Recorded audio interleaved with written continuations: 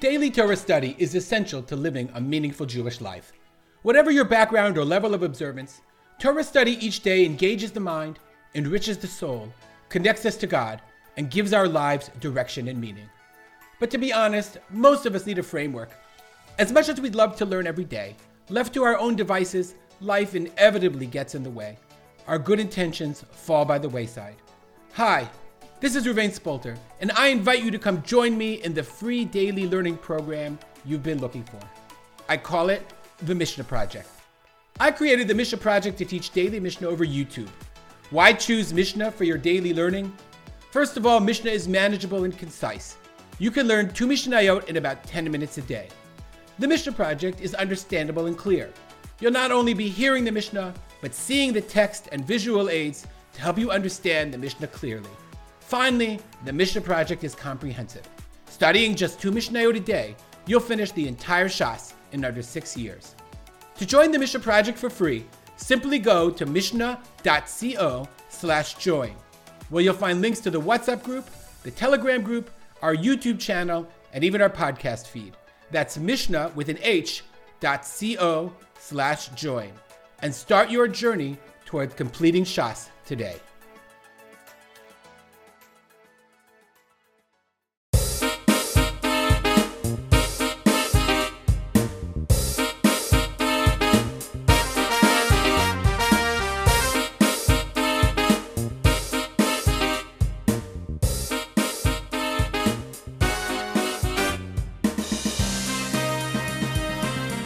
Hello, everybody, and welcome to another edition of RZ Weekly, our weekly podcast about religious Zionism, modern Orthodoxy, and everything in between. My name is Ruvain Spolter.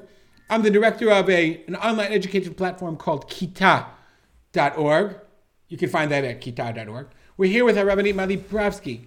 Hello, Rabbanit Mali. Hello. Rabbanit Mali is a licensed social worker in private practice. She is the Shana Bet teacher, Madricha, Rabbanit, director in MMY, and she teaches in the Beit Midrash in Efrat, the Women's Beit Midrash, and many other places. Mali, I noticed next week you're going to be online speaking for Orator Stone. You have a thing. Yes.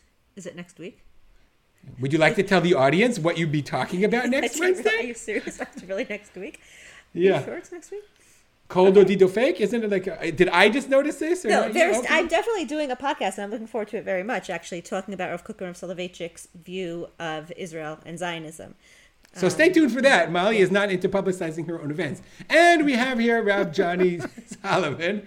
Hi, Rav Johnny Solomon. He is a teacher, he's an author, he's an editor, and he has his own personal Beit Midrash, the virtual Beit Midrash. He's a great mentor to me and an advisor, and if you've got questions, it's really worth it to explore the answers together with him. Hi, Rav Johnny.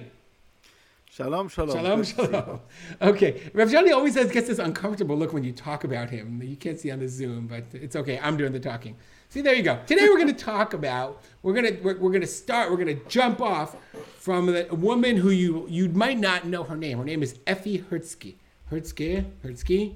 But of course, if you saw a picture of her, you've seen a picture of Effie walking on her treadmill, talking to Rafi Reshef on Arutz 12, I think it was, or whatever. We've all seen the video of him interviewing Effie as she returns to the gym, and she has a sort of energy and verve about her. You basically have to love her. Everyone who watched her more or less fell in love with her, and her positivity and her energy. But there was much more than that. What was really fascinating, one of the really fascinating aspects of Effie was her mix, her comfort on the one hand in Hebrew, and her lack of self-consciousness about her need to just switch from Hebrew to English when she didn't know the answers, when she didn't know the words. She's like, oh, Ra'ita et muscles, Shali? Oh my God. She's so great. She was, and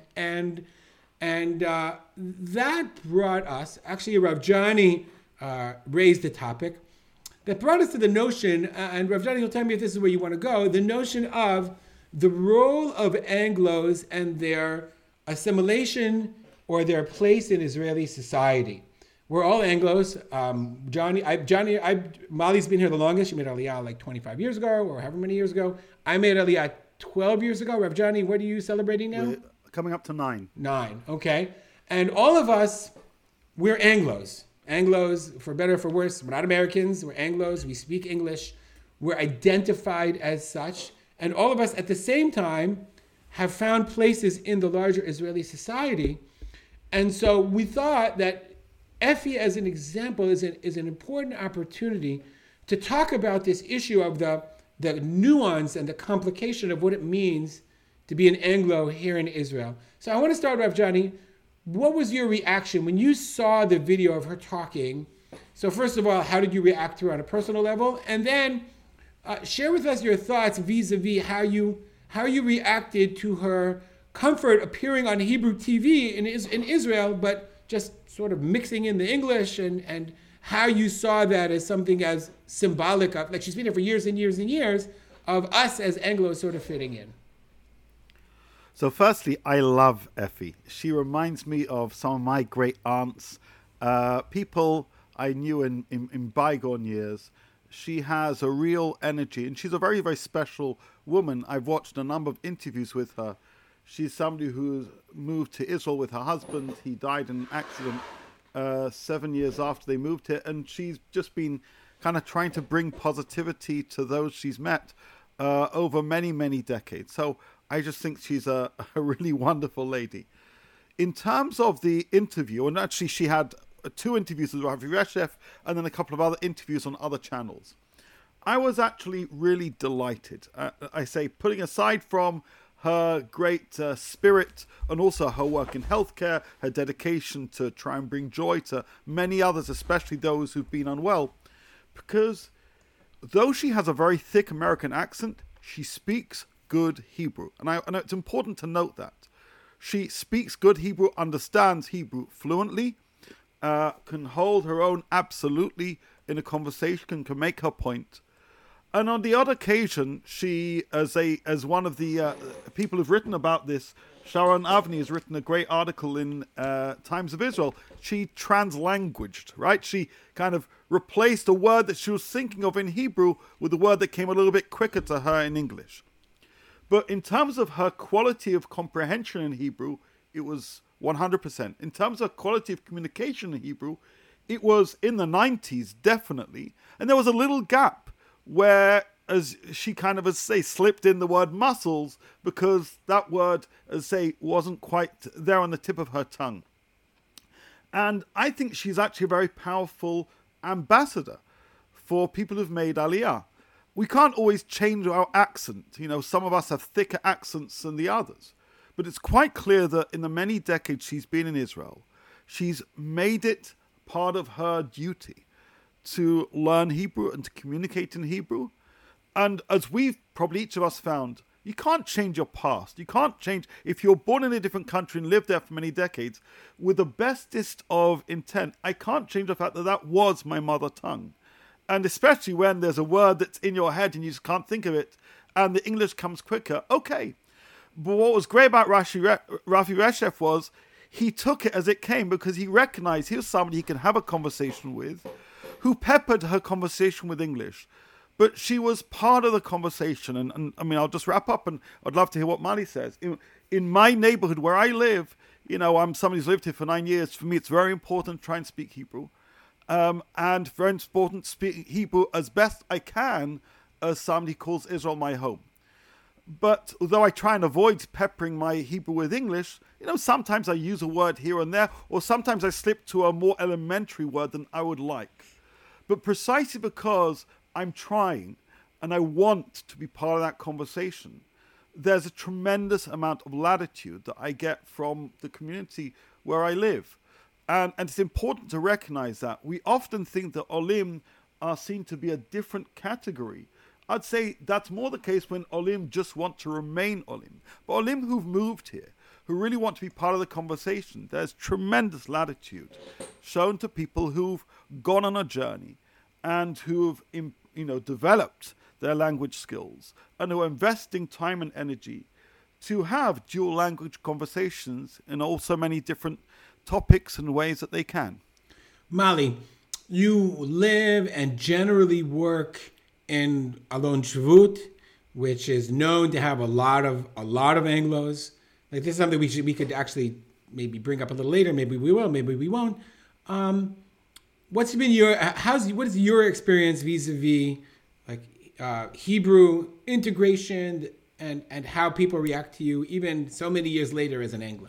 Right. So I like how Johnny framed it, because I think that he hit it very well, which is, I think that neither extreme is right. Meaning, I think that it's correct. Like Johnny's, I think one of his central points was, it's not so healthy to come here and assume that you're going to, I mean, I'm not judging. There are people who really have a very hard time with language acquisition.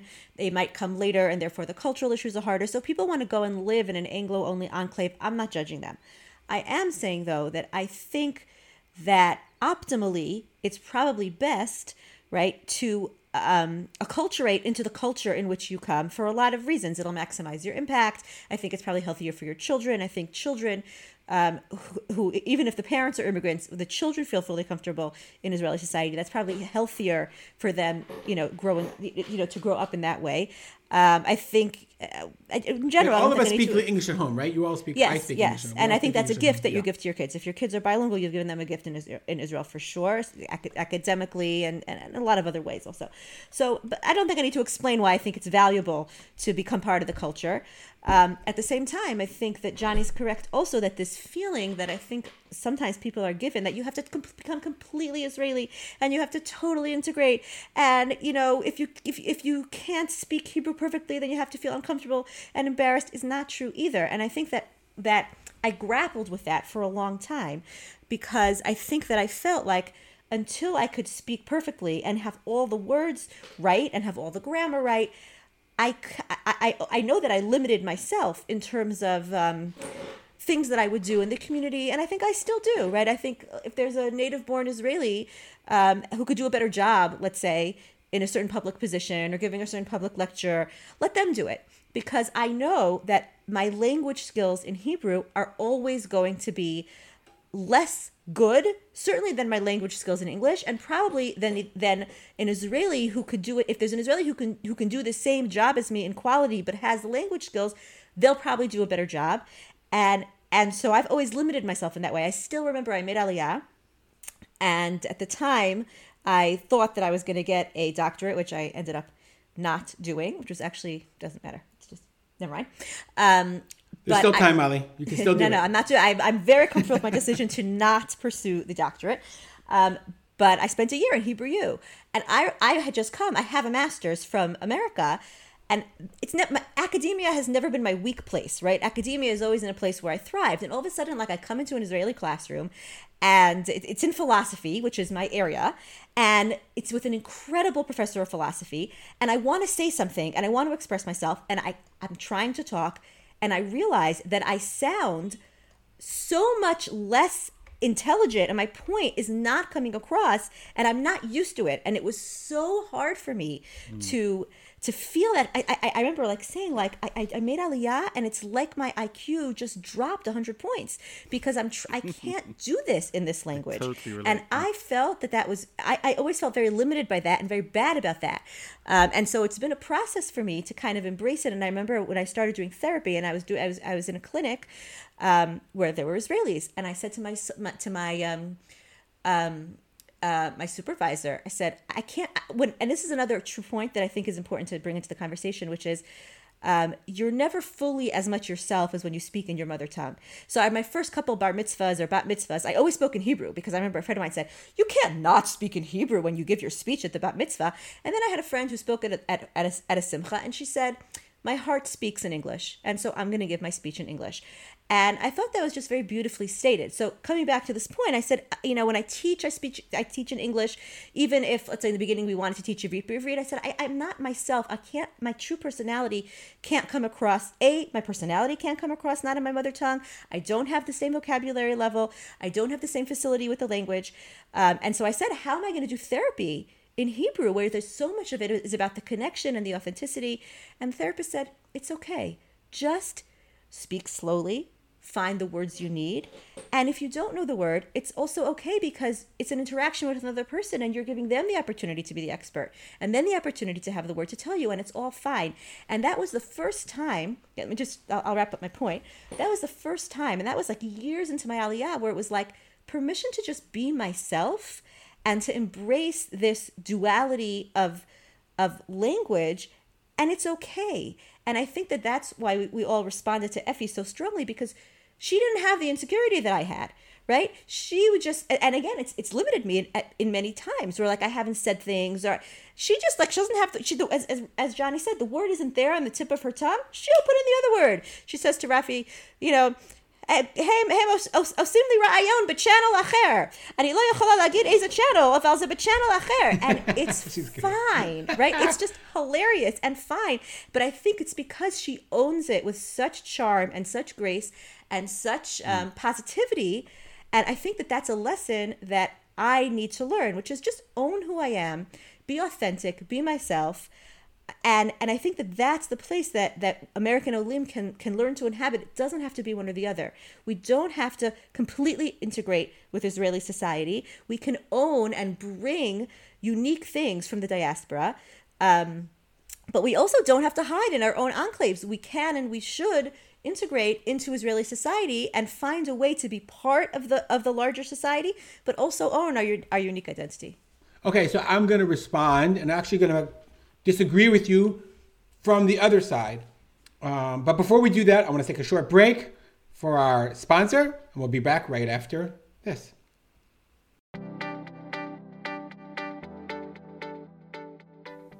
Shalom, this is Rav Johnny Solomon, and I would like to tell you about the services that I provide to men and women around the world. Firstly, if you have a she'ilah, a halachic query, or a halachic topic you would like to learn more about as it applies to your life, and you feel that you don't have a Rav with whom you can discuss this question, I offer online halachic consultations. Secondly, if you have some theological or spiritual query, or if you're in need of some chizuk, I provide spiritual coaching. And lastly, if you'd like to learn about a particular Torah topic, I offer one-to-one learning. For each of these services, you can book an appointment for a small fee at my website, rabbijohnnysolomon.com, which seamlessly, with the magic of Calendly, then appears in my online calendar. And within a few minutes, you'll receive a message with a Zoom link. Thank you for listening, and I look forward to talking with you. Okay, now we're back. As I said, I wanted to disagree with you, but I'm not going to be critical because everybody has to have their own place. And it's been a long time for me to come to this place. But I think, Molly, we are our own worst enemies when it comes to this area. I think that the fact that you, like what you said, if there's someone who could say it better than me, I'm going to let them say it. I think what you are depriving your community of your voice.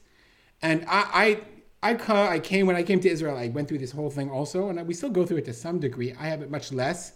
But I came from being a rabbi in a shul where I prided myself. Of course, I've forgotten my English, but I took great pride in rhetoric and speaking and commanding an audience. And you go from that all of a sudden to, like, I don't have the words, and I'm missing the language, and I'm missing the ability to. And for that reason, we limit ourselves. We don't engage. We don't promote. And I think to myself, well, the lecture that you're giving in English, the Israeli public is not getting that lecture in Hebrew. No one's giving your perspective on the connection between Rav Soloveitchik and Rav Kook, and I don't remember, you said the state of Israel or whatever. That lesson, it's not like somebody else is giving it, and they're giving it better than you. They're not giving it, and they're not giving it in, with the English word here or there.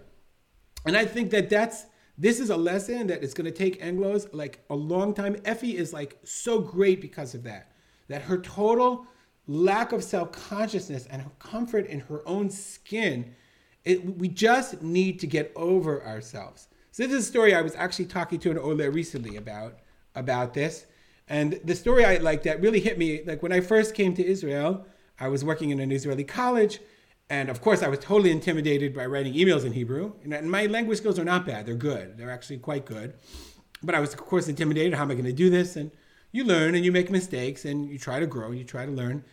And then one day I'm driving on the 6, north to work, and the weatherman comes on, and on Reshet Bet, because that's the only channel that I know. And the weatherman comes on, and he says, and he gets on this thick Russian accent, and he goes, and I was like, what? 1 second. That guy can do the weather on Israeli radio, and I can't speak in front of a group of students and of Israeli students. I have a lot to give. I have a lot to give in methodology and teaching and knowledge. And I discovered that, you know what happens when you say to them, wait, how do you say, what's this thing called? How do you say, like the air conditioner clicker thing? They love giving you the words. They're very happy to give you the words. You could be, like you said, in your philosophy class, I feel bad because that's like very highfalutin, sophisticated language. It's a little trickier. But if you would have said it in English, to me, you weren't at that stage, but I hope a student is listening to this and saying, I'll just say it in English because don't get me wrong, in Hebrew, they all understand English anyway. And I want to say another point, even more importantly, especially when we silo ourselves. We don't really realize, the way I say it, like Johnny, I don't know if you realize this, but we listen to you, we think you're cooler than we are. Because Americans love British accents. They sound really exotic.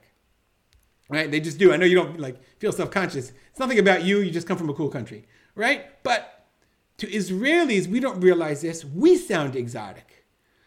We feel self-conscious about our mivta Amerikait, and we're never going to hide it. I'm never, ever going to hide it. It's never going to change. I'll never get the race perfectly. You could be here 100 years and they'll immediately say, oh, I see you are in from America when you come. You know what I'm saying? Like that, they'll immediately switch to English. But you could see that as I don't fit in. Or on the other hand, this is a nation of immigrants. This is a nation of people from literally around the world. And to say, yes, I come and I bring, sort of like Molly said, but more than that. I'm going to conclude this point by just sharing. I'm not going to say the person, but there is a thinker in the religious world in here in Israel who has so much to give. He has so much to give to Israeli society in the area in which he works and excels and thinks and writes. I was like, you have to start writing in Hebrew. And he's like, no, I'm not good at Hebrew. I'm not good at languages. I was like, you have a degree. You spend your entire life learning in another language. You don't understand how much more influential you could be if you involve yourself in Israeli society. And he's so far, I don't know him that well, but he's been reluctant. So if you're listening to this, you know who you are. Think about it this way. You feel self-conscious, but you're robbing the Israeli public of the contribution you have to make, which is the most involved, engaged Jewish community in the world. And why wouldn't you want to be involved in that, even if it was in broken Hebrew? So, Molly, give that class. Give it in Hebrew. That's what I have to say. What do you think? I think what you're saying is very important because what trips me up is, as I said before, well, it's two things. One is if somebody can do the same thing as me and do it equally as well, why not have somebody who's going to do as well, if not better than me? Fine. We can, Beseder.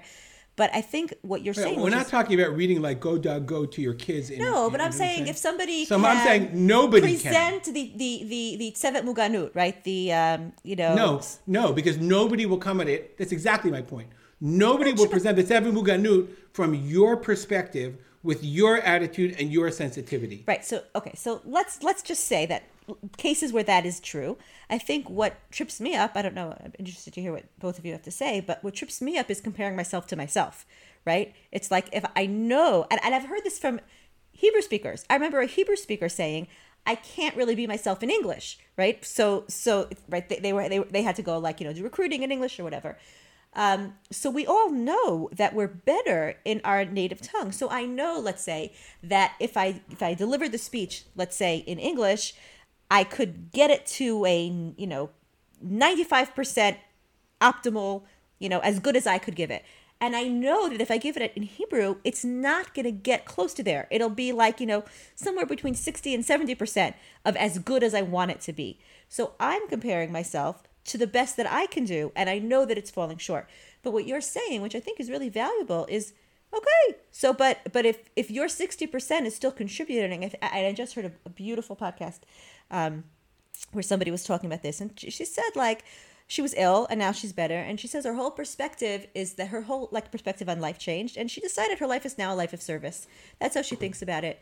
When she interacts with people, it's always about what can I give from a place of compassion and love in this interaction that will serve the person I'm talking to. And if you think about it from that perspective, then you're really right? It's not about ego. It's not about I could do this better in another language.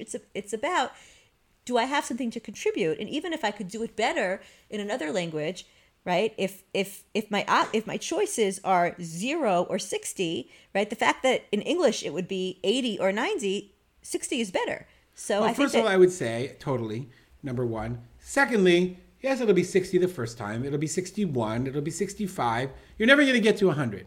You're never going to get to that 90. It's not going to be, but it's going to get much, much better if you do it. But it's hard again. But I'm just validating I didn't say it's not people hard. That it's very hard to know that you're always in a reality that you're not as good as you can be. And maybe your answer is, okay, so be a little humble and know that's okay. And again, if you're Effie, she doesn't care. She doesn't care. She's not thinking about herself, the clout. Right? Correct. That I think is what no, makes but her my so point, I don't charming. think Effie, do you really think Effie's giving 60?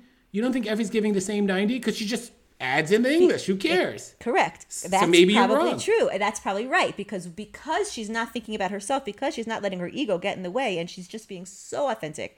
And I think for me, that's probably the lesson. It's when Johnny. you're being authentic, you are your best self. Yeah, Johnny. Right.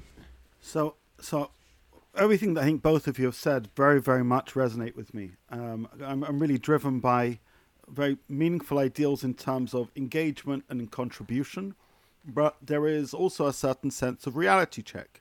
And just give a couple of simple examples. I write things quite quickly in English, and when I write in Hebrew, which I strive to do, it just takes double, triple the time. And there's frustrations because I'm on a number of, for example, email lists of Israeli rabbis, and there are lots of issues that arise, and I really do want to be part of the conversation. But then I say to myself, there's a limit on how much time I can give to writing this email. If it was in English, I'd do it. If it's in Hebrew, I've got other work to do as well. And by the time I've even figured out what I'm saying, 3 other people have knocked out some kind of response, not just in there. So there is a question of triage, figuring out how do I best use the time I have, notwithstanding my deep desire. But I'll say just a couple of quick things, especially for our listeners, and a couple of us alluded to it. Number one, even though we've said that all of our homes speak in English, I know that all of our homes promote reading in Hebrew. Like for me, I get a Hebrew newspaper, I read it on Shabbos. I read it both because I'm interested in it, but also because a couple of hours of reading sophisticated Hebrew is really important. I actually think it's also very important to listen to Israeli radio, to listen to the media, to be comfortable. Right, I was going to say, like you said, Effie is 100% 100% fluent in understanding, and I think that was correct. 100%. Listening to radio and watching TV is very important. It's not just that, you also pick up on cultural references you ordinarily wouldn't pick up even in your local community. And let me just add one more point. So my wife is an English teacher, and when the parents ask her, how can my son learn more English, or my daughter, she says, have them watch Netflix with the English subtitles. Mm-hmm. So my answer to Anglos would be, watch Shtisel with the Hebrew subtitles. Right. And you'll pick 100%. it up. It's hard. You'll get it eventually. Thirdly, what I've tried to do over the past few years is, and there are numerous opportunities, do volunteering or participate in courses where you can immerse. Truth be told, I personally have sought numerous opportunities to work in Hebrew. Most of my work is still in English, and it's a source of great frustration to me.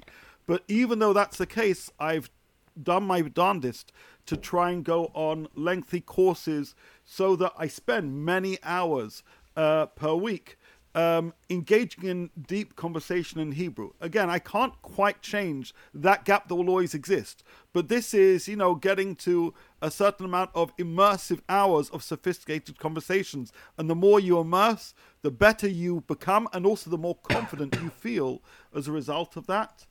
And I'd actually just, going back to what Ruby was saying, and I live in a small community where I do talk in shul quite often.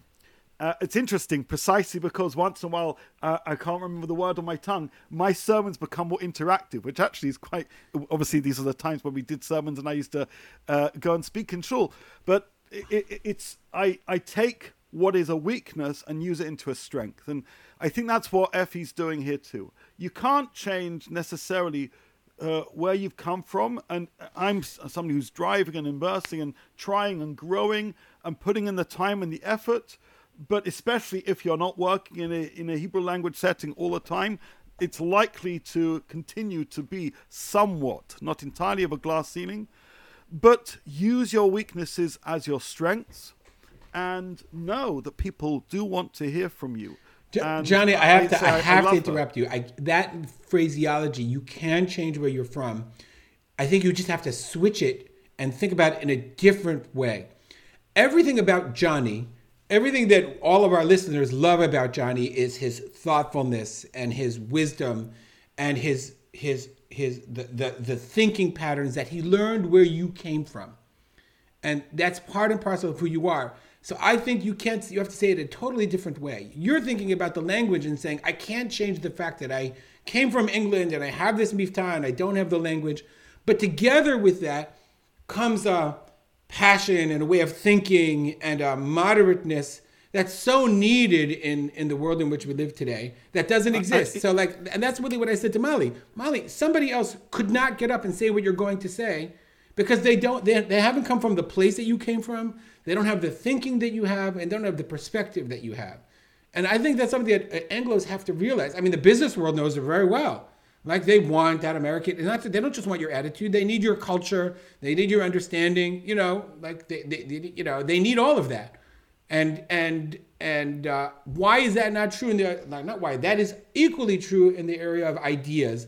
And you see it all the more in the Israeli world, the political world in which we live today, where everything is becoming so kitzoni.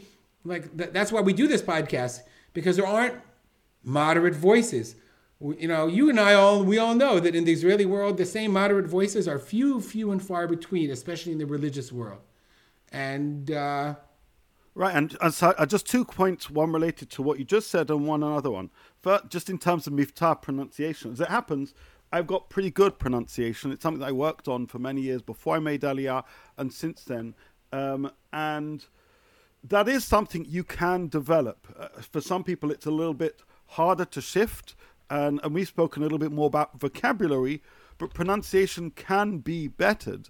That doesn't necessarily mean that if you've got a thick accent like Effie, people know immediately once you start speaking the Yonola? Yeah, they will. But nevertheless, it is something you can partially train yourself in. That's point number one. Point number two is, all of us my point is the miftah is not important to them. They honestly, Israelis don't care. They really don't care. Point number two is that, broadly, not just here in terms of Olim in Israel, but also the wider Jewish perspective. And I was recently giving a talk about Rabbi Sachs and his vision.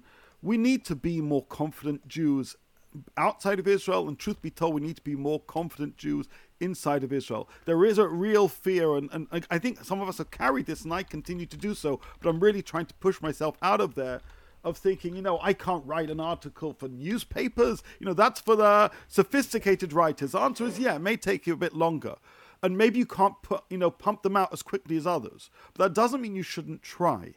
And I think there are important voices that need to be heard, important ideas that need to be communicated. And like we were saying, sometimes, Johnny, I'll just share with you. I want to respond to you about that. I think the email, you're right. It's not worth the effort and the energy. It's absolutely true that writing is, for me too, is automatic in English, and it's just much harder in Hebrew, although it does get faster. But what you said about the English articles, I will just tell you from personal experience. At the beginning of the pandemic, a friend of mine who was on Shlichut, he's like, you have to write more. You have to write in Hebrew, and he said, you don't understand that your voice is important and it's not out there. I was like, what are you talking about? Come on, whatever. And he encouraged me, and I decided I wrote a piece. And I sent it to one of these websites, I think it was Arutz Sheva or Kippah or whatever it was. And I said, listen, my Hebrew's not perfect. This is what I wrote. Please just edit it for any terrible errors and tell me what you think. They published it. You know what I'm saying? And a few times I got a piece put in Yisrael Hayom. And then I stopped because it's more work. It's really much more work. And it's not that the voice isn't important.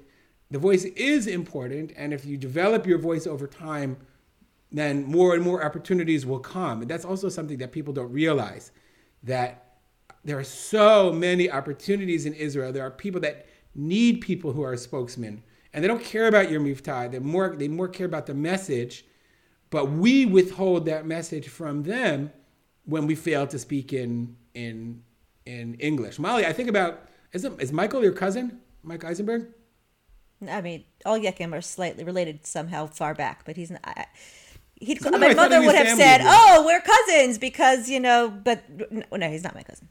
Okay, so I think of him. He is like Anglo Sheba Anglo, but Yeah. he could care less. He wrote a book in Hebrew. He speaks in Hebrew. He's desired on panels around the world because he invests gazillions of dollars. Halavaya, we should all be zocha to do the great things he does. But that's, I think, such a great example. They value him for what he has to bring, and they could care less about his miftah. Yes, Yeah, I go just ahead. want to say two things. First of all, I just want to give permission to people who don't want to push themselves so hard. You know what I mean? And there are olim who they wouldn't make aliyah if the message they got was, but you have to learn how to speak in Hebrew, and you have to learn how to write in Hebrew, and they just wouldn't come. And so I know so many, especially people who come later with larger families, they're older. It's also okay if you move to a very Anglo community and that's your comfort level. It's not like I just want to give that space for people. It's not like you're a better Ola or a worse Ola or Ole if you integrate more, integrate less. Because I think for some people, this might be it's like if you tell them that they can't, find their own level of comfort on this issue, then that's intimidating and pushes them away. So, yeah, Johnny wants to add something that I want to. No, I agree with you, but I'm not telling them they wanna- can't. I'm saying think about it the other way. You don't there. have to do anything, Say but there, think about it from the if opportunity. and people who say I can't do it. It's too hard for me. I don't, I want to raise an important question, which is probably going to take a little bit longer for you to answer. And this is going to responding back to Molly's point. I totally agree with you, and I think we need to acknowledge that. However, sometimes parents make that choice for them. They need to be very wary Yes. about the implications of that choice for their children. Correct. Because and we made a very deliberate choice in terms of where we lived. And Baruch Hashem, my daughters are often my quickest editors of things I write because they're 100% fluent. But if you move to a very Anglo neighborhood and don't make those choices of having any radio, any media, or any newspapers, that's fine. But sometimes the child, depending on what age and stage they move, can be in this very in-between culture, which is Yes. problematic at times and can be very limiting. And that's something that needs to be thought through. And again, with sensitivity, without in any which way a suggestion of impropriety. But I just want to point that out in response to your comment. Right. So I I just want to wanna hear. add- I'd like Molly to expand upon that because I always wondered if that was real or Yeah, that's okay. something that. Can you talk about that a little bit? Yeah, You I want to com- with that, and then I talking want to about make one last point, okay? Which is, I totally agree with that. And if any former students are listening, they will remember this. Every year, at MMY, there's a Mechanechet Shabbaton where they bring the. I don't only teach Shana Bet at MMY. I also teach Shana Aleph, and I'm one of the teachers. It's the women teachers who teach in a certain hour, so we're called the Mechanchot, and they bring all these women in. And what's amazing about it is that MMY has a very diverse hashkafic panel, right? So ranging from very, very Haredi, American Yeshivish, and then I'm like, the poster child modern Orthodox. Maybe there's one or two other women, depending on the year. And what I love about this panel is that, they'll talk about army, and I'll be on one extreme, and the extremely Haredi woman will be on the other extreme, and we'll talk about Zionism, and we'll talk about Yoatzot, right? And we're always on these two opposite ends, right? And the American Yeshivish woman is somewhere in the middle, and she sees the value of the Haredi world, and she sees the value of the modern Orthodox world, and she's always in the middle. And then the girls ask this question, right? They ask the question of integration into Israeli society. And I love it because I and my Haredi peer, we totally agree on this issue. In our own communities, we both say, you can do whatever you want, but your children have to integrate into Israeli society. And it's the American Yeshivish who's like, no, we don't really fit into a box in Israel, so we create our own little box. Why do I have to integrate? And we say, you can do whatever you want for yourself, as I said before, but I think it's really not healthy for your kids to grow up and not feel part of the culture. I think that I think that like you're setting them up for much greater success if they feel comfortable in the language, in the culture, in the world in which they grow, in which they grow up. Is that answer the question? Well, I was actually asking you from your clinical perspective. Have you seen examples of children who were raised Anglo and then really suffered because of it? I mean, or is it just anecdotal? It's interesting. She's talking about from the Haredi perspective, because Haredim don't accept like American Haredi. They you have to be 100%. Right. I think it's something between anecdotal and a little bit more than anecdotal, right? Meaning I don't know if that's an answer. If I had to be pushed into the corner, I would say it's basically anecdotal. But there's enough anecdotal evidence, especially if you're making aliyah with children who are older, right? Especially if they're teens and up. The most important thing for a teen is to fit in to society, into their peer group. That's what a teen needs to do. That's like their job, right? The job of a teenager is to find a peer group and to fit in. Yeah, so but then making aliyah with a teenager, let's be honest, very challenging. It is challenging. They're not going to fit in. They're simply not going to fit in with unless they have peers. Well, it depends where they go, and it depends how hard you work, and you can find them all types of social groups that they can, and there are places and things that can facilitate helping them integrate. But if you're going to make aliyah with teens, your number one, I think, value should not be, let's just say it should be making sure that they feel socially integrated and that they end up with a peer group. That I for sure think. That I can say, All right, let's go back to language. But I want to say, I just want to make one more point. The final point I wanted to make is this is also a concept from psychology. It's called the good enough mother, right? What's the good enough mother?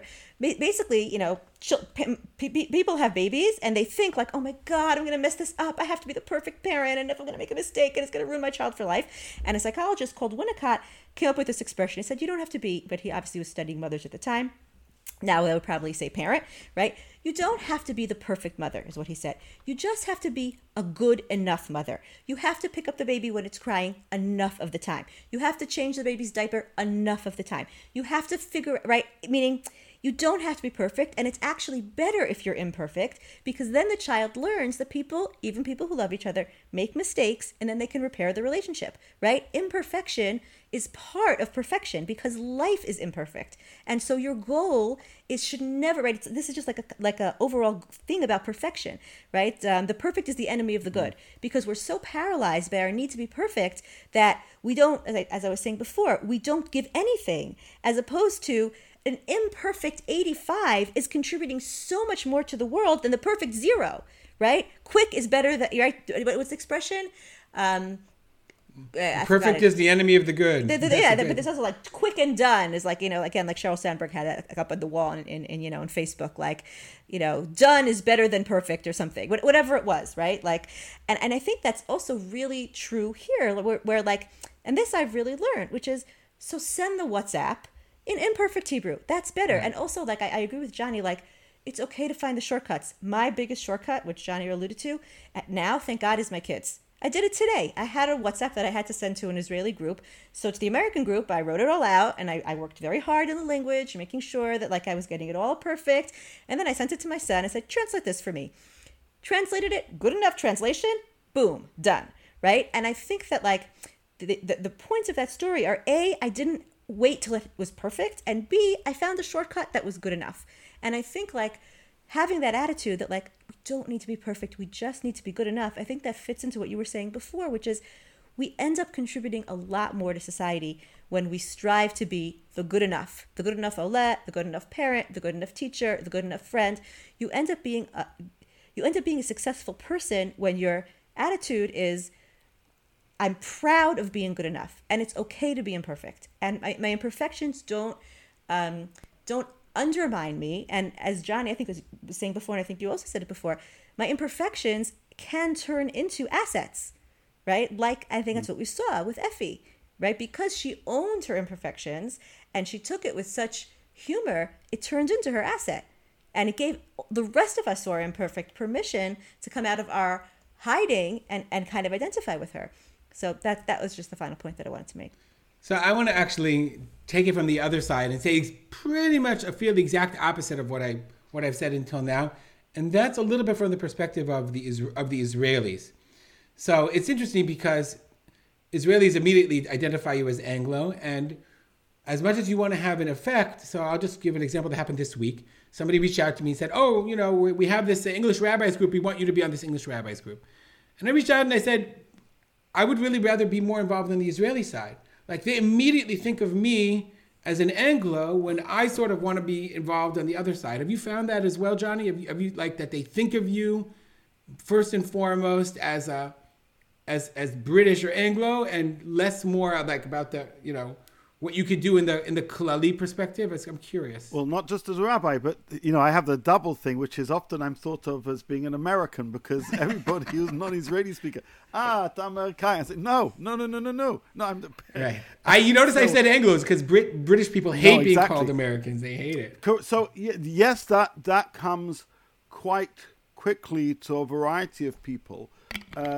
And interestingly, by the way, we're not going to get too much into it, but there's often a perception in some neighborhoods, that Olim are very rich. So you're a rich American who's coming to Israel, and you have to kind of deal with that as well. Nevertheless, if you make it very clear that actually you really want to be part of the conversation, you really want to be sitting around the metaphorical table, it may take time to get there, and maybe you'll still be quite self-confident. But that messaging communicated on a regular basis, it doesn't necessarily open doors, but at least it leads to some nodding, kind of like, we see you there. Like, we see you that you want to be here. Mali, I'll ask you, and then we'll finish up. We'll wrap up. No, I think it's true. Listen, I think that it's also true, and again, I'll just make room for the people who struggle, which is that, Aliyah is hard. Right? There's no question about it. Right? This is one of the most helpful things that was actually when I was starting Hebrew U, and somebody said to me, there's a reason why the bracha that Hashem gave to Avraham when he said, Lech lecha me'artzecha me'moladetecha me'beit avicha, is, ve'aseh lecha Hashem, right? Because you're going to give up everything. You're not going to have the language. You're not going to have the family. You're not going to have the reputation, right? It was like, I remember I came to Hebrew U and I was like, but in America, people know me. Like, again, I was 25 years old, but, like, my professors know me. My graduate professors know me. Like, they know that I have certain capabilities, and these people have no idea who I am. And, like, it's you're starting from zero, right? And so many Olim come, and sometimes there are, especially for pulpit rabbis, where it doesn't cross over, right? Or people in chinuch, where... it's much harder for them to manage in the Misrad HaChinuch system. And so, like, I want to say that, like, that struggle is real, and there's often a lot of real sacrifice for Olim. And it's okay also to acknowledge that part of it, right? Which is that sometimes when you make Aliyah, you really are leaving things behind, and you really are leaving... Oh, no, not sometimes. All the time. Always, right. Yes. Always. So we're kind of, creating this very rosy picture, and I'm not denying the rosy picture, but I also want to say, like, it's the struggle. I don't think those are the one or the other. It's not a rosy picture. 100%. It's very, very hard, but at the same time, don't sell yourself short. I think it's fair to say that. And I think that's a beautiful message, and I think it's also really true, right? And again, there are some people who manage it by just saying, okay, forget it, I won't go into chinuch, I'll go into high tech, right? And that happens. And sometimes people have to make decisions about priorities, and sometimes people decide they're going to stay in America because they feel like they can give to the world better there. And all of those choices are legitimate. But I think that what you're saying, which is very correct, is if you do decide to come here, you don't overestimate your limitations. That's, I think, what's what you're saying, and I think it's very true. I'm sorry, but just when you said it, I think many people don't try to get into Misrad HaChinuch or go into education and get into the education system here because they already know that it's not going to go well without even finding out whether it's going to go well. But there are people who do it and they try and they leave, and that's also... Yes, there are, but like in everything, that's fine. But I salute those people, I really do. But I think that more people should consider it, train for it. Understand it's not the same. It's just not the same, but it doesn't mean that you can't do it. And it doesn't mean you don't have what to bring. That's all I would say. John, we're going to wrap up with you. Just on that point, as a mechanech, I actually was recently interviewed by somebody who's doing a study of administrators and senior teachers and why they don't go into Misrad Chinuch. And they said, did you try? I said, yeah, I did try. I went there, but basically I was a nobody. And they told me I'd have to start at the bottom of the ladder. And I just wasn't in a position to do so, even though I wanted to get in that system. But this individual's working within Misrad Chinuch to try and make those pathways a little bit easier, precisely because there's a recognition of a skill set. So in terms of Mechanchim, I've gone on that journey very much so, and I know some of you have done something similar. But yes, there have been limitations. Yes, there are limitations. But I think a better picture is being portrayed now about the contributions of people who are coming from Chutz Haaretz. I'd say one further thing, and knowing a little bit about your two stories as well, which is, the phrase Mesiras Nefesh is often interpreted to mean giving up your life. Actually, as the Baal Shem Tov says, Mesiras Nefesh is about giving up sometimes a little bit of yourself for something greater than yourself. And those who make Aliyah, many, many people, and I think ourselves included, I've had very tough days. I've had plenty of rejections, times when Parnassah has been really, really difficult. And to be Moser Nefesh for the mitzvah of Yishuv Eretz Yisrael is an extraordinary thing. And I'm not trying to pat myself on the back, but people who work, who try, and yes, it's tough, know that Eretz Yisrael Niknet B'Yisurin, and I've gone through that. I know you guys have gone through that in one respect or another, and at times we still do. But that journey can be the breaking of some people, admittedly, but can be the making of many. And people often think you just live in Israel. I'm saying no, I'm Moser Nefesh to live in Eretz Yisrael. And most people don't even understand the amount of, what it meant to give and to take. But my commitment and love of this country makes it way, way, way worth it. And please God, we're investing in our children, which cannot be overlooked. Okay, we're going to stop here. Absolutely. I think actually the topic of teachers integrating into the school system is something that's interesting, and perhaps we should think about exploring and learning more about it. Maybe talking to someone who did it, who is successful. There are definitely models of success, and I think it'd be interesting to talk to somebody like that. Maybe we'll think about that.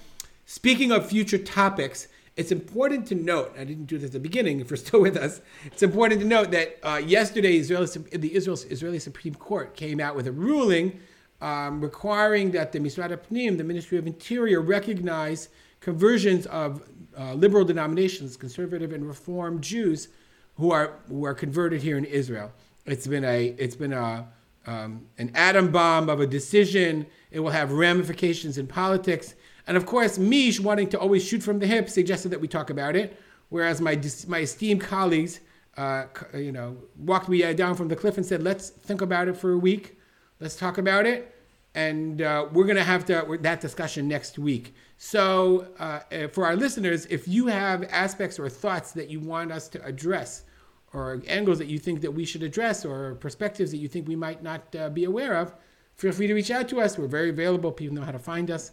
And share with us your thoughts as we consider talking about this subject in the coming weeks. All right, I want to thank Rabbi Mali Brovsky, Rabbi Johnny Solomon. My name is Ruben Spolter. I thank my son Petach Spolter for our music. As always, have a great week, everybody.